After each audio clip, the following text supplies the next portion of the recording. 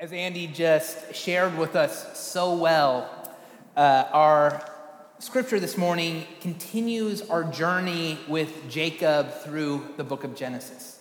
This morning, we're fast forwarding from where our Bible passage left off last week, nearly 20 years. It's been almost 20 years since Jacob left home. 20 years since he cheated his brother Esau out of his birthright and tricked his father into giving him the blessing that should have legally and rightfully fell to the oldest son. You may remember from last week that Jacob hits the road because, not surprisingly, Esau is ready to kill him. He heads towards his uncle's home in Haran, but on the way to a place called Bethel, Jacob has a dream of a ladder stretching from heaven to earth and hears a voice speaking to him, giving him the same promises that were made to his grandfather Abraham. When Jacob finally arrives in Haran, he works for his uncle Laban for 14 years to earn the privilege of marrying Laban's two daughters, Rachel and Leah. And there's a little more to that story that I'm glossing over that you may remember, but if you don't, you can read it on your own a little later. So Jacob works 14 years so that he can marry Leah and Rachel, and then works another 6 years for Laban until finally, after 20 years in exile, Jacob decides it's time to return home to make peace with his brother. This morning's scripture reading tells the story of what happens the night before they meet. Let us then hear the story from Genesis chapter 32, verses 22 through 31, as we listen for and hear God's holy word. The same night, Jacob got up and took his 2 wives, his 2 maids, and his 11 children, and crossed the ford of the Jabbok. He took them and sent them across the stream, and likewise everything that he had. Jacob was left alone, and a man wrestled with him until daybreak. When the man saw that he did not prevail against Jacob, he struck him on the hip socket, and Jacob's hip was put out of joint as he wrestled with him. Then he said, "Let me go, for the day is breaking." But Jacob said, "I will not let you go unless you bless me." So he said to him, "What is your name?" And he said, "Jacob." Then the man said, "You shall no longer be called Jacob, but Israel. For you have striven with God and with humans and have prevailed." Then Jacob asked him, "Please tell me your name." But he said, "Why is it that you ask me my name?" And there he blessed him. So Jacob called the place Peniel, saying, "For I have seen God face to face, and yet my life is preserved." The sun rose upon him as he passed Peniel, limping because of his hip. Friends, this is the word of the Lord. Thanks be to God. Let us pray. May your good news come, O Lord, not only in the words spoken, but in and through the power of your Holy Spirit and with full conviction. Amen. 20 years, and now 2 wives, 2 mistresses, and 11 children later, Jacob is on his way back home. Back to try to make amends with his brother Esau and to settle his family in the land to which God had promised that Jacob would return. When he gets to the ford of the Jabbok, which is all that stands between him and home, Jacob sends his family and his servants and his flocks on ahead of him across the river. He stays for the night on the other side, alone. No sooner has he caught his breath than it happens. A stranger leaps from the darkness and hurls himself on Jacob. Before he began this journey, Jacob had sent a message to his brother that he was coming home. The message he got back from Esau was that he was coming to meet Jacob with 400 men. It doesn't take 400 men to have a family reunion. So it makes sense that Jacob and we as the readers would expect the stranger to be Esau coming to exact his revenge. Except the stranger turns out not to be Esau. It's not Esau, but to this day, there's still some question about exactly who it is.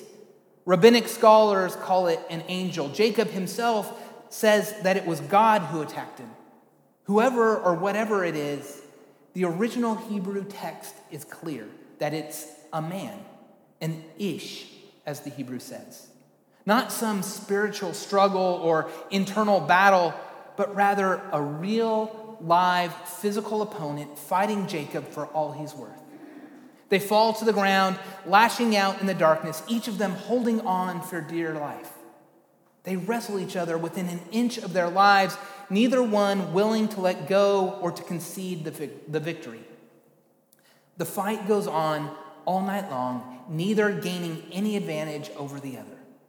Then, when daybreak draws near and the sky begins to lighten, the stranger makes his move. He drops all his weight on Jacob, and Jacob's hip cracks. I've always wondered how often Jacob thought about that night.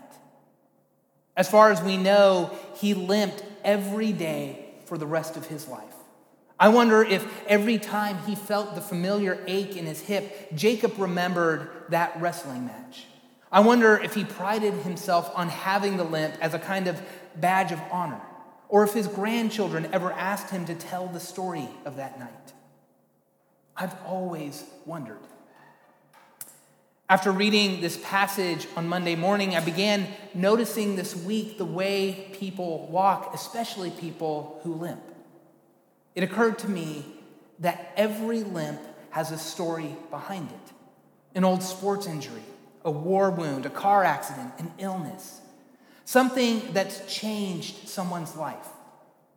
I remember a young woman I saw at Fort Sanders Hospital last week getting off the elevator, leaning on a walker due to what I suspect was cerebral palsy. It made me remember another time in that same hospital a few years ago when I'd gone to visit a former church member who had suffered a stroke. During that visit, I had a conversation with 3 people in the Patricia Neal Rehab Center. Peer counselors, I think they were called, or something like that. Each one of them had been through the rehab center themselves after they each had strokes. And then they came back to volunteer one day a week to provide some real-life, flesh and blood encouragement. One of the peer counselors that day was a guy who had been a flight instructor. He owned his own plane and told the story that he had just come back from the beach. He was 56 years old. He woke up when his alarm clock rang the next morning, but he couldn't move his arm to turn it off. He thought maybe he had just slept on it funny, but it turned out that he'd had a massive stroke. Since then, he walks with a limp, and he can hardly use his left arm. His new life is not the life he once had, but he told me that day that he was so profoundly grateful to be alive that he spends his days now encouraging others and telling his story to anyone who will listen. Was the stroke a blessing? I'm not sure I'm ready to go that far. But this gentleman certainly has chosen to use it for good. There's a phenomenon that mental health professionals refer to as post-traumatic growth. Not post-traumatic stress, but post-traumatic growth. People who go through something terrible and then come to report that it's made them better. Not everyone experiences this, but for those who do, faith is often one of the very welcome side effects of their trauma. Jacob must have had a very similar experience. He holds on through the night, and in the morning, he's a changed man. "Let me go," the stranger exclaims. "Let me go, for the day is breaking." But Jacob knows he has a hold on something holy. He has a hold on God, he believes.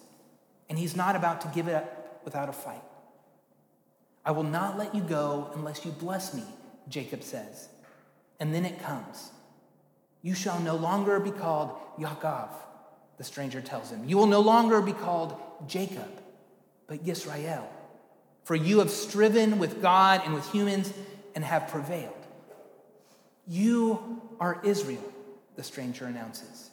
"You're not Jacob anymore. You're not the double-crosser, the con artist, the deceiver. Now he's Israel, the survivor, Israel, the one who has wrestled with heaven and earth and did not let go. Israel, the one who has seen God face to face. But what is the blessing? Is it the name? I don't think so. Jacob becomes Israel not in the moment God declares it so, but over the course of a night spent struggling with God. Jacob has always gotten by on his charm and his good looks and his street smarts, but in that one night, he learns that the only thing in heaven or on earth that he has to hold on to is God. The blessing is the experience of hanging on despite the cost. So consider the limp a souvenir, a reminder from whence it comes, because it's also God who blessed him. God who gives Jacob a new identity and a new start. Israel, the one who's wrestled with God and prevailed. Israel, who holds on to God for dear life, even when it feels like death. What is it that you wrestle with in the middle of the night?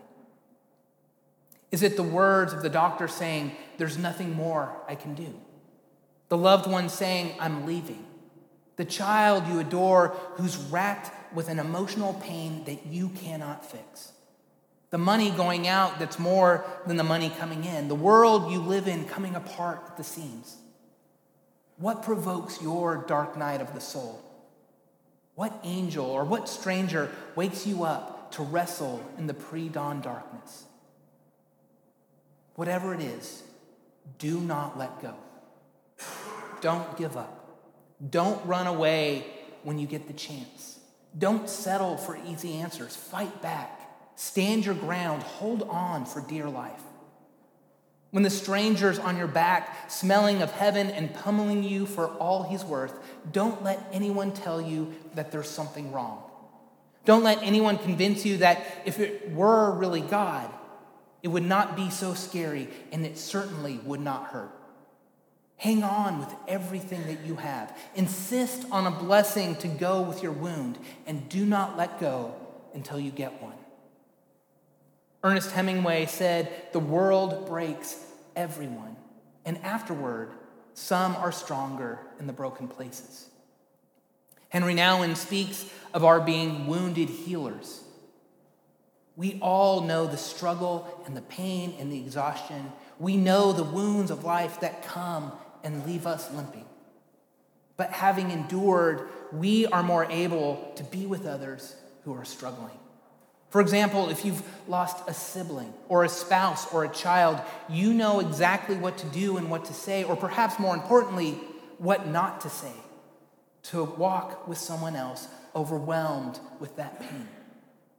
If you've lost a job or a marriage, if you've failed a class or struggled with an addiction, if the diagnosis is incurable or the loved one is gone, you know how to stand with others who are struggling and hold on with them and for them. Wounded healers, stronger in the broken places. As the story ends, Jacob is left limping down the road as the sun's first rays break over the horizon. It's a new beginning, a new dawn, a new thing that God is doing for Israel and for us. So thanks be to God for our lives, scars and all, because God is part of the scars too. And in the dawn of a new day, limp your way toward home. Amen. Let us join our hearts together in prayer. Oh God, we have heard the story of Jacob as he wrestled with you, how he asked you to bless him. And so we too come to you for your blessing. There are so many times in our lives in which we feel alienated, downtrodden, alone. And yet we are not, for you promise to be with us.